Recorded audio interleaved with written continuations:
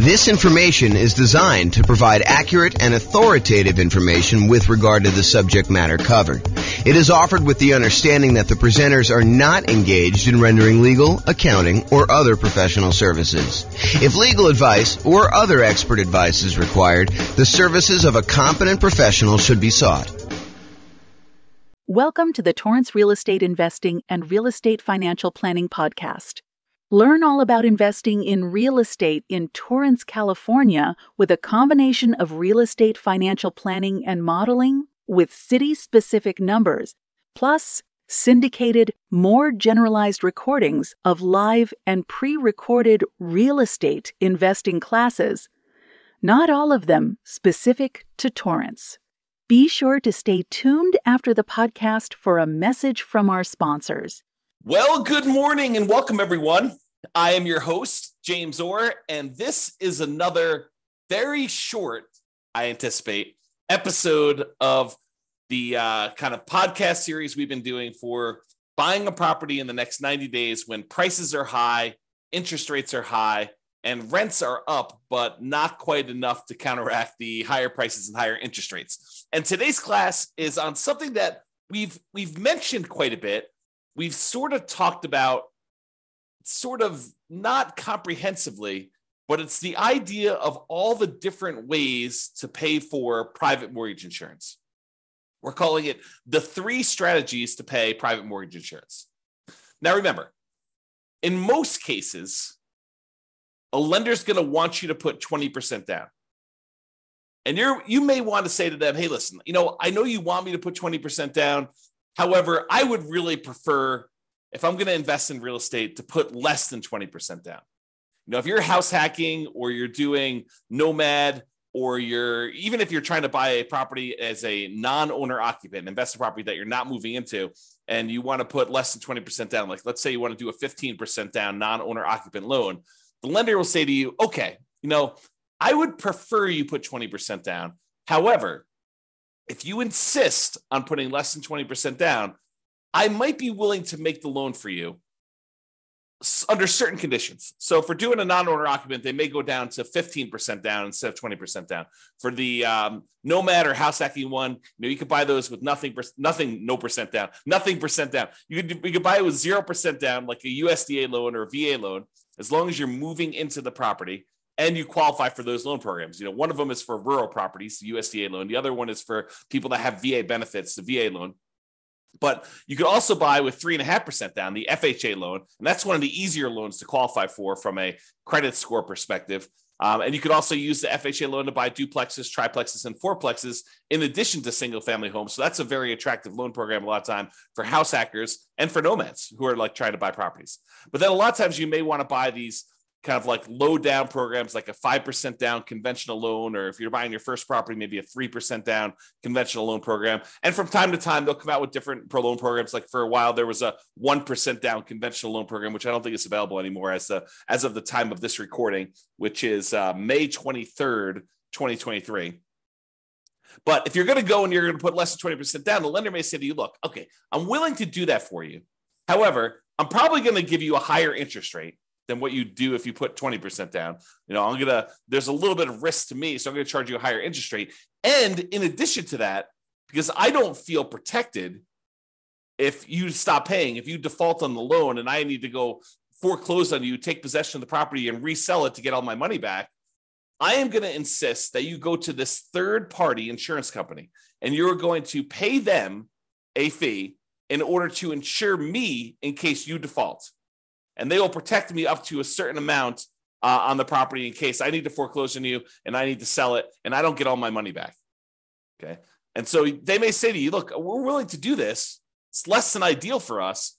So we're going to charge you a slightly higher interest rate. We are going to insist that you pay this third-party company, a private mortgage insurance company, in order to insure us in case you default. Okay. So how do you pay this third-party company? It's not the lender. It's usually a third party, a separate company from the lender themselves that actually insures against them having a loss in case they need to foreclose. Okay, so the 3 ways to pay private mortgage insurance is, number 1, an upfront lump sum fee, like a one-time relatively large payment that is like a one-time insurance premium. It's almost like title insurance, right? With title insurance, we're not paying monthly. We're not paying yearly. We're only paying one time every time we have a transaction. So every time we buy or sell a property, we're usually buying or selling, providing or buying a title insurance policy, which protects the title of the property in case there's an issue with the record of ownership, which is what title is, or liens or encumbrances on the property, then we have insurance for that.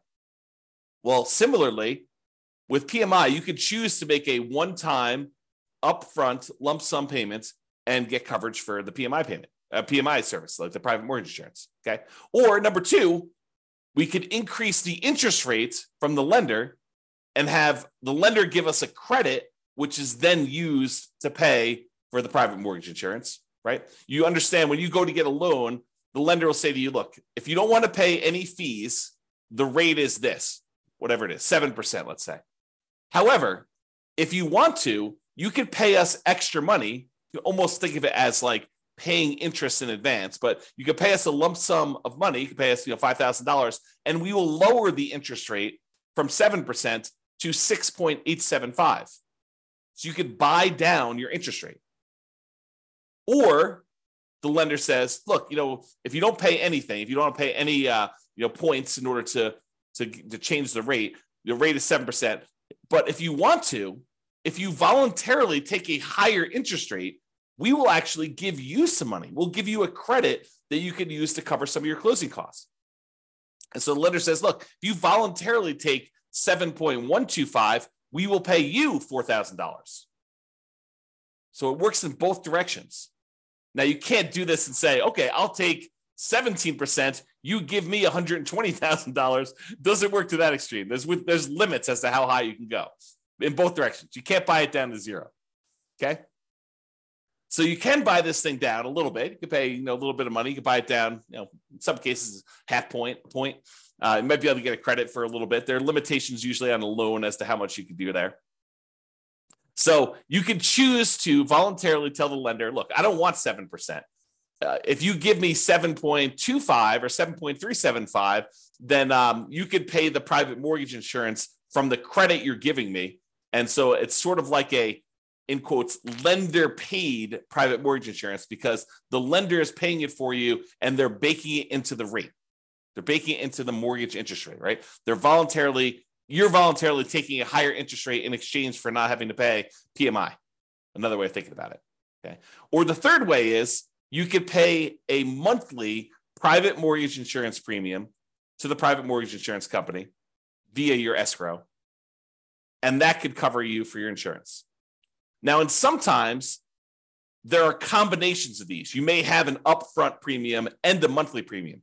For example, with FHA loans, there's an upfront mortgage insurance premium and a monthly mortgage insurance premium. Okay. Now let's look at each one of these to kind of go through a little detail. And we're going to talk about the pros and cons of each because there are some significant advantages to doing one way or another. And depending on what you're trying to accomplish and what your plans are with the property, you may want to do one versus another. Okay. So let's talk about that upfront lump sum PMI fee where you just pay one big chunk all at once, one time when you acquire the property. So you pay that one time upfront lump sum payment for private mortgage insurance instead of paying it monthly. So what are some of the benefits of doing it that way? Well, number one is you don't have to worry about the loan to value of the property and when private mortgage insurance drops off. So with the other payments, the other types of private mortgage insurance options, like the monthly one, in some cases, FHA being an exception, where FHA, depending on how much you put down, doesn't go away ever. But with conventional financing, when you decide to pay a monthly private mortgage insurance payment, after a certain point, when the property value gets to the point where your loan balance is less than 80% of the value of the property, when you get to an 80% loan to value, in other words, then you can request to have that private mortgage insurance removed and you no longer have to pay the monthly fee.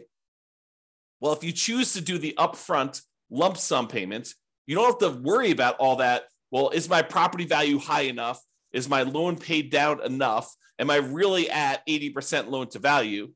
You don't have to worry about any of that stuff. And in a lot of cases, when you go to do the monthly one and you think you're getting close to that 80% loan to value, sometimes they'll say, okay, you're relatively close. Why don't you pay for an appraisal?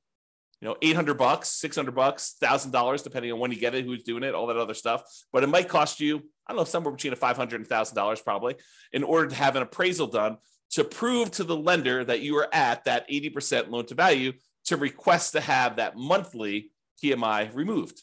Well, if you do the upfront lump sum PMI payment, you don't have to worry about the appraisal. So you can almost subtract off whatever it is, $500 to $1,000 off the cost of the PMI payment, because you'd probably have to pay that in order to have it removed if you're thinking about doing it aggressively. Now, if you just wait until, based on your original purchase price and the loan paying down to 80% loan to value, they probably will not require an appraisal at that point, because it's conservatively likely that you're at 80% loan to value then, and you might not have to pay for an appraisal at all.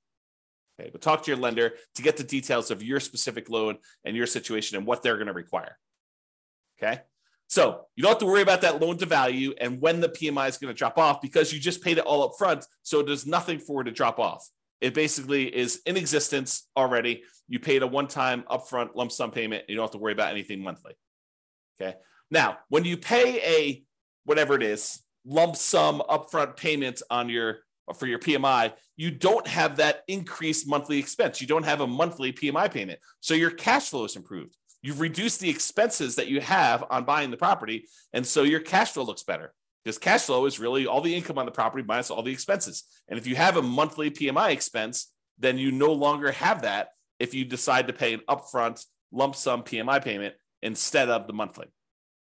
So if we know how much we're saving each month by not having to make a monthly PMI payment, and we know approximately how long that will last for, if we estimate, property values are going up around this, and that's a reasonable number to expect into the future, and my loan is paying down this amount in the first year and this amount in the second year, and we can look at in the future and figure out when we would get to that 80% loan to value. And you can look at that on the world's greatest real estate deal analysis spreadsheet. You can look up what the estimated loan to value is at the end of any given year on there. And you can see when about it will drop off to about 80% based on your kind of assumptions you put into the spreadsheet. So you can go look at that. And so you could say, okay, well, by paying this upfront lump sum PMI payment, wow, it's a tongue twister, versus doing it monthly, you could say, look, okay, I basically am saving myself $200 a month by not having to make this PMI payment for this amount of time. So I can look at what the overall return was, not having to make those payments on the amount that I had to invest. And you could calculate a return on investment for that. Now it's estimated, right? Because we really don't know until the future actually happens when the PMI, if you were paying it monthly, would drop off. It's possible property values go up a lot faster than we estimated, and it can come off sooner. It's possible that property values do not go up, that they go down, and that we have that PMI on there longer than we expected. So we're really doing an estimated calculation as to whether or not we should do this upfront lump sum payment and what the return is going to be on that by how long we might possibly have the monthly one. Okay. And it might be, when you're thinking about this, and you calculate your return on investment for doing the upfront lump sum one, and based on not having to make those monthly payments, it might be better from a return on investment or cash flow perspective by taking the same money and instead using it for additional down payments and or buying down your interest rate. So when you look at these calculations, you say, okay, look, I've got an extra $10,000 sitting on the sideline, right? I've got all the down payment I need to do the deal. I've got my negative cash flow set aside. I got my reserves set aside. I'm all ready to go. However, I've got this extra 10K. What should I do with the 10K? Well, one option is I could possibly decide, instead of doing monthly PMI, I could pay the upfront lump sum PMI and not have to worry about a monthly payment. Okay, that's one thing. We could look at what the return would be on taking that money and doing that. We could estimate what the return would be. Or I could say, look, maybe instead of doing paying PMI up front, maybe I could take the $10,000 and add it to my down payment. So instead of putting whatever it is, 5% down, now maybe I'm putting 7% down or 8% down or 10% down, whatever it happens to be. So you could choose to do that. You can look at how that would improve your investment by using the world's greatest real estate deal analysis spreadsheet and playing around with this, saying, okay, what if I put 10K more in my down payment? How would that impact everything? How would that affect my returns? How would that affect my cash flow? Like, I look at all those different things. Or instead of actually taking that $10,000 you have on the sideline and using it for additional down payment, you could choose to go to the lender and say, okay, Mr. and Mrs. Lender, what if I gave you $10,000? How much could I buy my interest rate down for? And they could tell you, well, for $10,000, that's about whatever it happens to be, 3.2 points. And so you could buy it down for, down to this if you decided to do that. And they may say, it's 0.875% percentage points better. So if you had a 7% loan, maybe it's down to 6.125 now. You're like, oh, that's pretty good. That would improve my cash flow by this, and that would be better for me. And you could plug that into the world's greatest real estate deal analysis spreadsheet, and you could calculate which one of those three options is best for you. Paying the upfront lump sum PMI payment, paying additional down payment, or buying down the interest rate and seeing which one of those three options gives you the best overall deal. And it might matter what you plan on doing with the property. And that's sort of the subtext of this, right? If you're planning on holding the property for 30 years and eventually paying off that loan completely, and you don't plan to refinance ever, then maybe buying down your interest rate is one of the better options because that savings lasts for the entire 30-year period. And you can look at that. Or maybe doing the extra down payment makes that sense.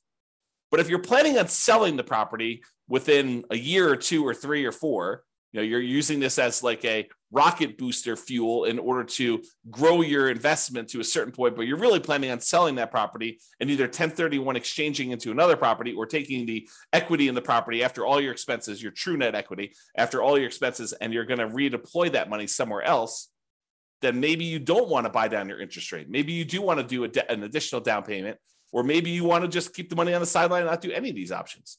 So it's really up to you to decide what your plan is and what is the best use for your money, depending on what you're intending to do with the property. Now, when you do decide to do the upfront lump sum PMI fee, it does not hurt your debt to income, which is one of the benefits. So instead of choosing to have this extra monthly fee on there, the monthly PMI version, which would impact your debt to income, when you go to calculate and qualify for the next loan or even this loan, it is going to impact what your debt to income ratio is for buying the property. When you do the lump sum one, it doesn't. So if you were really close on your DTI numbers, one of the options could be for you to choose to pay the upfront lump sum PMI payment to improve your DTI and get below whatever ratio you need for that particular loan or that particular interest rate. Because sometimes DTI will impact your interest rate in some cases. Okay. Especially if you're high, you get penalized if you go too high. That's what I'm thinking of. All right. So the benefits are you don't have to worry about loan to value. And when it pays off, you get improved cash flow and it does not hurt your debt to income ratio. Now, what are the downsides of doing this upfront lump sum PMI payment? Well, number one is you're paying a big chunk up front. You got to have that money. If you don't have the money, it's not an option. Right. And if the market is appreciating very quickly and you have a very low interest rate, you're gaining equity and lowering your loan to value very rapidly, right? Because the market's going up, so your property value is going up, and the lower your interest rate is, the more you're paying in principal on that loan early on. It's lower interest rates actually pay a little bit more in principal payment with each payment that you're making. So if you got a low interest rate and property values are going up, then the spread is increasing quickly. And so your overall loan to value, the amount of your loan balance compared to the value of your property, is actually improving. And so you might not be paying that monthly PMI for very long at all. So in a fast appreciating, low interest rate environment, which we saw pretty significantly over the last, 5 years or so, you may be choosing to pay this upfront lump sum payment when you would be paying your monthly PMI for a very short period of time. And so much so that if you're seeing these really rapid increases in property prices, like 10% plus, which we saw in some markets, then you might actually run into a different problem, which is a minimum that the PMI must remain in place. Some PMI companies may say you need to leave this policy in place for at least a year if you're paying monthly. Okay, and if that's the case, then you may run into that. If property values went up 10% and you pay down your loan a little bit and you put 8% down your loan to begin with, well, a 10% increase in paying down the loan, a couple of percentage points, you're already at 20% at the end of the year. So realize that could be a potential issue. Okay. All right. So that's upfront lump sum PMI fee. What about the lender paid, where you choose to have the lender, you choose to voluntarily take a higher interest rate and the lender gives you a credit, which they then use to pay for your PMI? Well, you could pay money to reduce your interest rate. You could also use it the other way, where you get a credit for voluntarily taking a higher rate. Okay. Now, the benefits of doing this is this might actually be slightly lower monthly amount than if you actually had the PMI payment.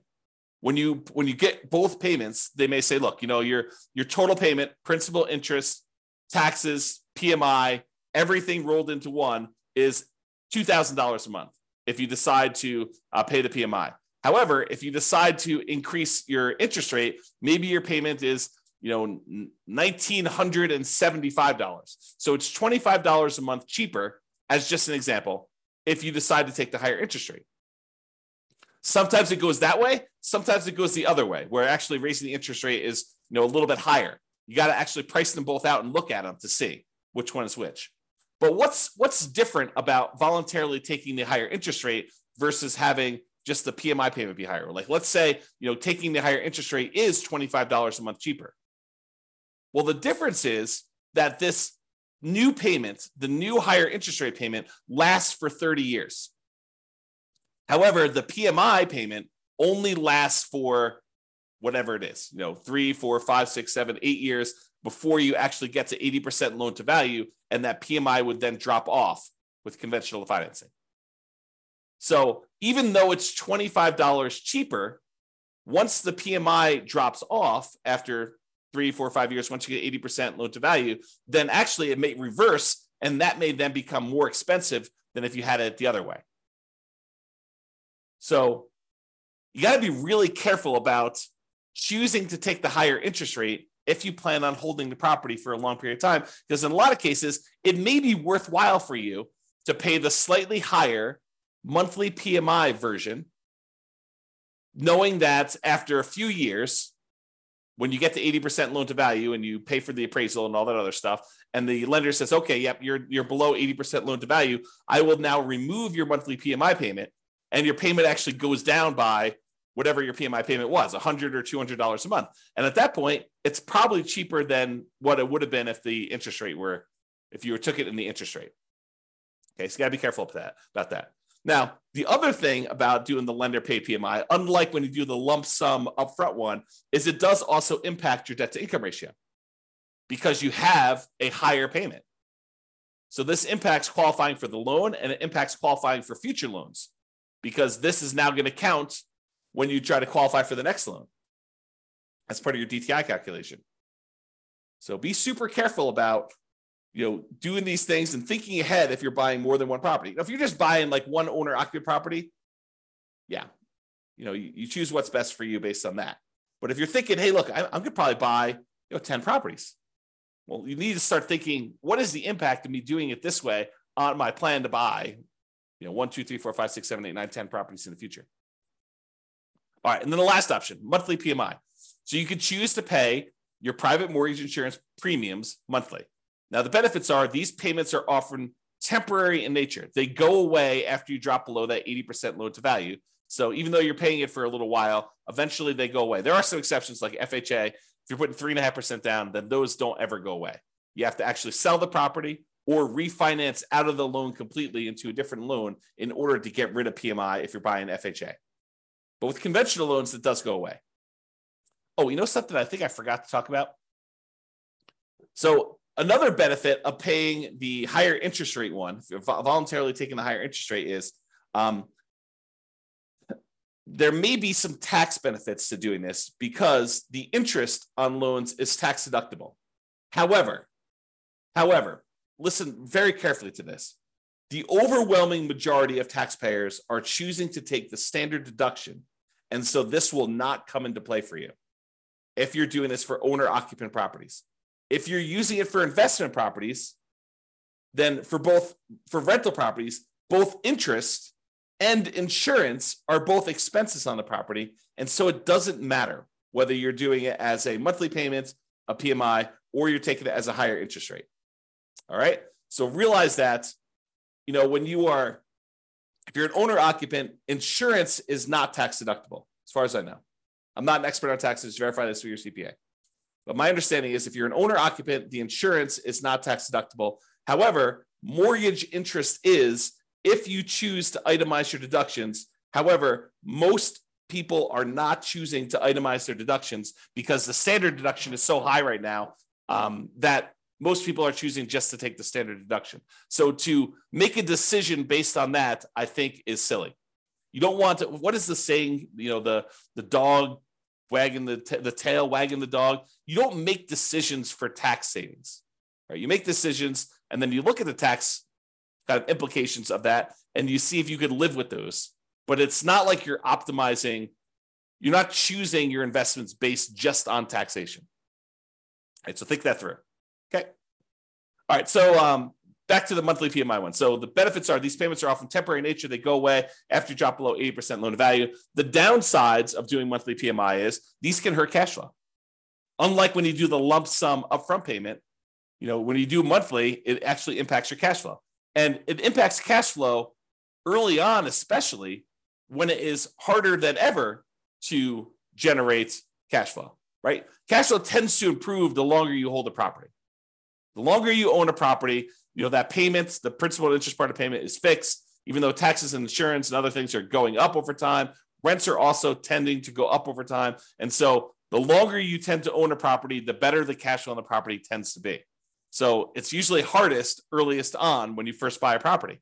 And so that's when you have this monthly PMI payment, which is when it's hardest to get cash flow. And that's when it hurts the most. So that's the trick. Another downside is it does also impact that debt to income ratio when you're qualifying for your loan and especially when you're qualifying for your next loans, at least until it drops off. So when we think about comparing monthly PMI to taking the higher interest rate, at least the monthly PMI option, except for FHA loans, is going to drop off after some point. And then that DTI will be improved and it won't impact you anymore. But if you do the higher interest rate, that lasts for 30 years or until you pay off the loan. So that's harder. All right. So in conclusion, lenders prefer you to put 20% down. If you insist on putting less than 20% down, they may opt to make you pay they may opt to make the loan, but might require you to purchase third-party insurance to protect them in case you default. This third-party insurance is called private mortgage insurance. It protects the lender against you defaulting. You pay for it to protect the lender because they would rather you put 20% down. You are insisting on putting less than 20% down. They're saying, okay, you twisted my arm. I will make you the loan. However, you need to actually protect me in case you default. Now, when you get your loan, you can often choose which way you prefer to address putting less than 20% down and paying PMI. You could do this upfront lump sum payments. You could choose to voluntarily take a higher interest rate to get a credit to have the lender pay for PMI, or you could choose to pay the PMI payments monthly. And each has its own pros and cons, which we've discussed. And really, it depends on what you plan on doing with the property as to which you should do. And a good lender, and to a lesser degree, less likely, a good real estate agent should be able to talk to you about pros and cons and how this might work for you. Okay?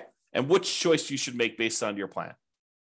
All right, so that's all I got for you. Hopefully you enjoyed this class. Now you've got a full understanding of the three different options for paying PMI and how this all works. Have a great day, everybody. Bye-bye for now. With home prices up, mortgage interest rates up, and rents up, but not quite enough to counteract the higher prices and interest rates, cash flow on rental properties in Torrance is harder than ever. Book a call with the Real Estate Financial Planner to apply our proprietary 88 strategies to improve cash flow on your rentals. See the show notes for a link to schedule your call and improve your cash flow today. If you're a real estate agent, lender, or professional in Torrance that wants to help our real estate investor listeners, consider reaching out to learn about collaboration opportunities with this podcast. We'd love to add more value to our listeners by having you assist our investors buy, sell, and finance their real estate investments See the show notes to schedule a call to discuss collaboration opportunities.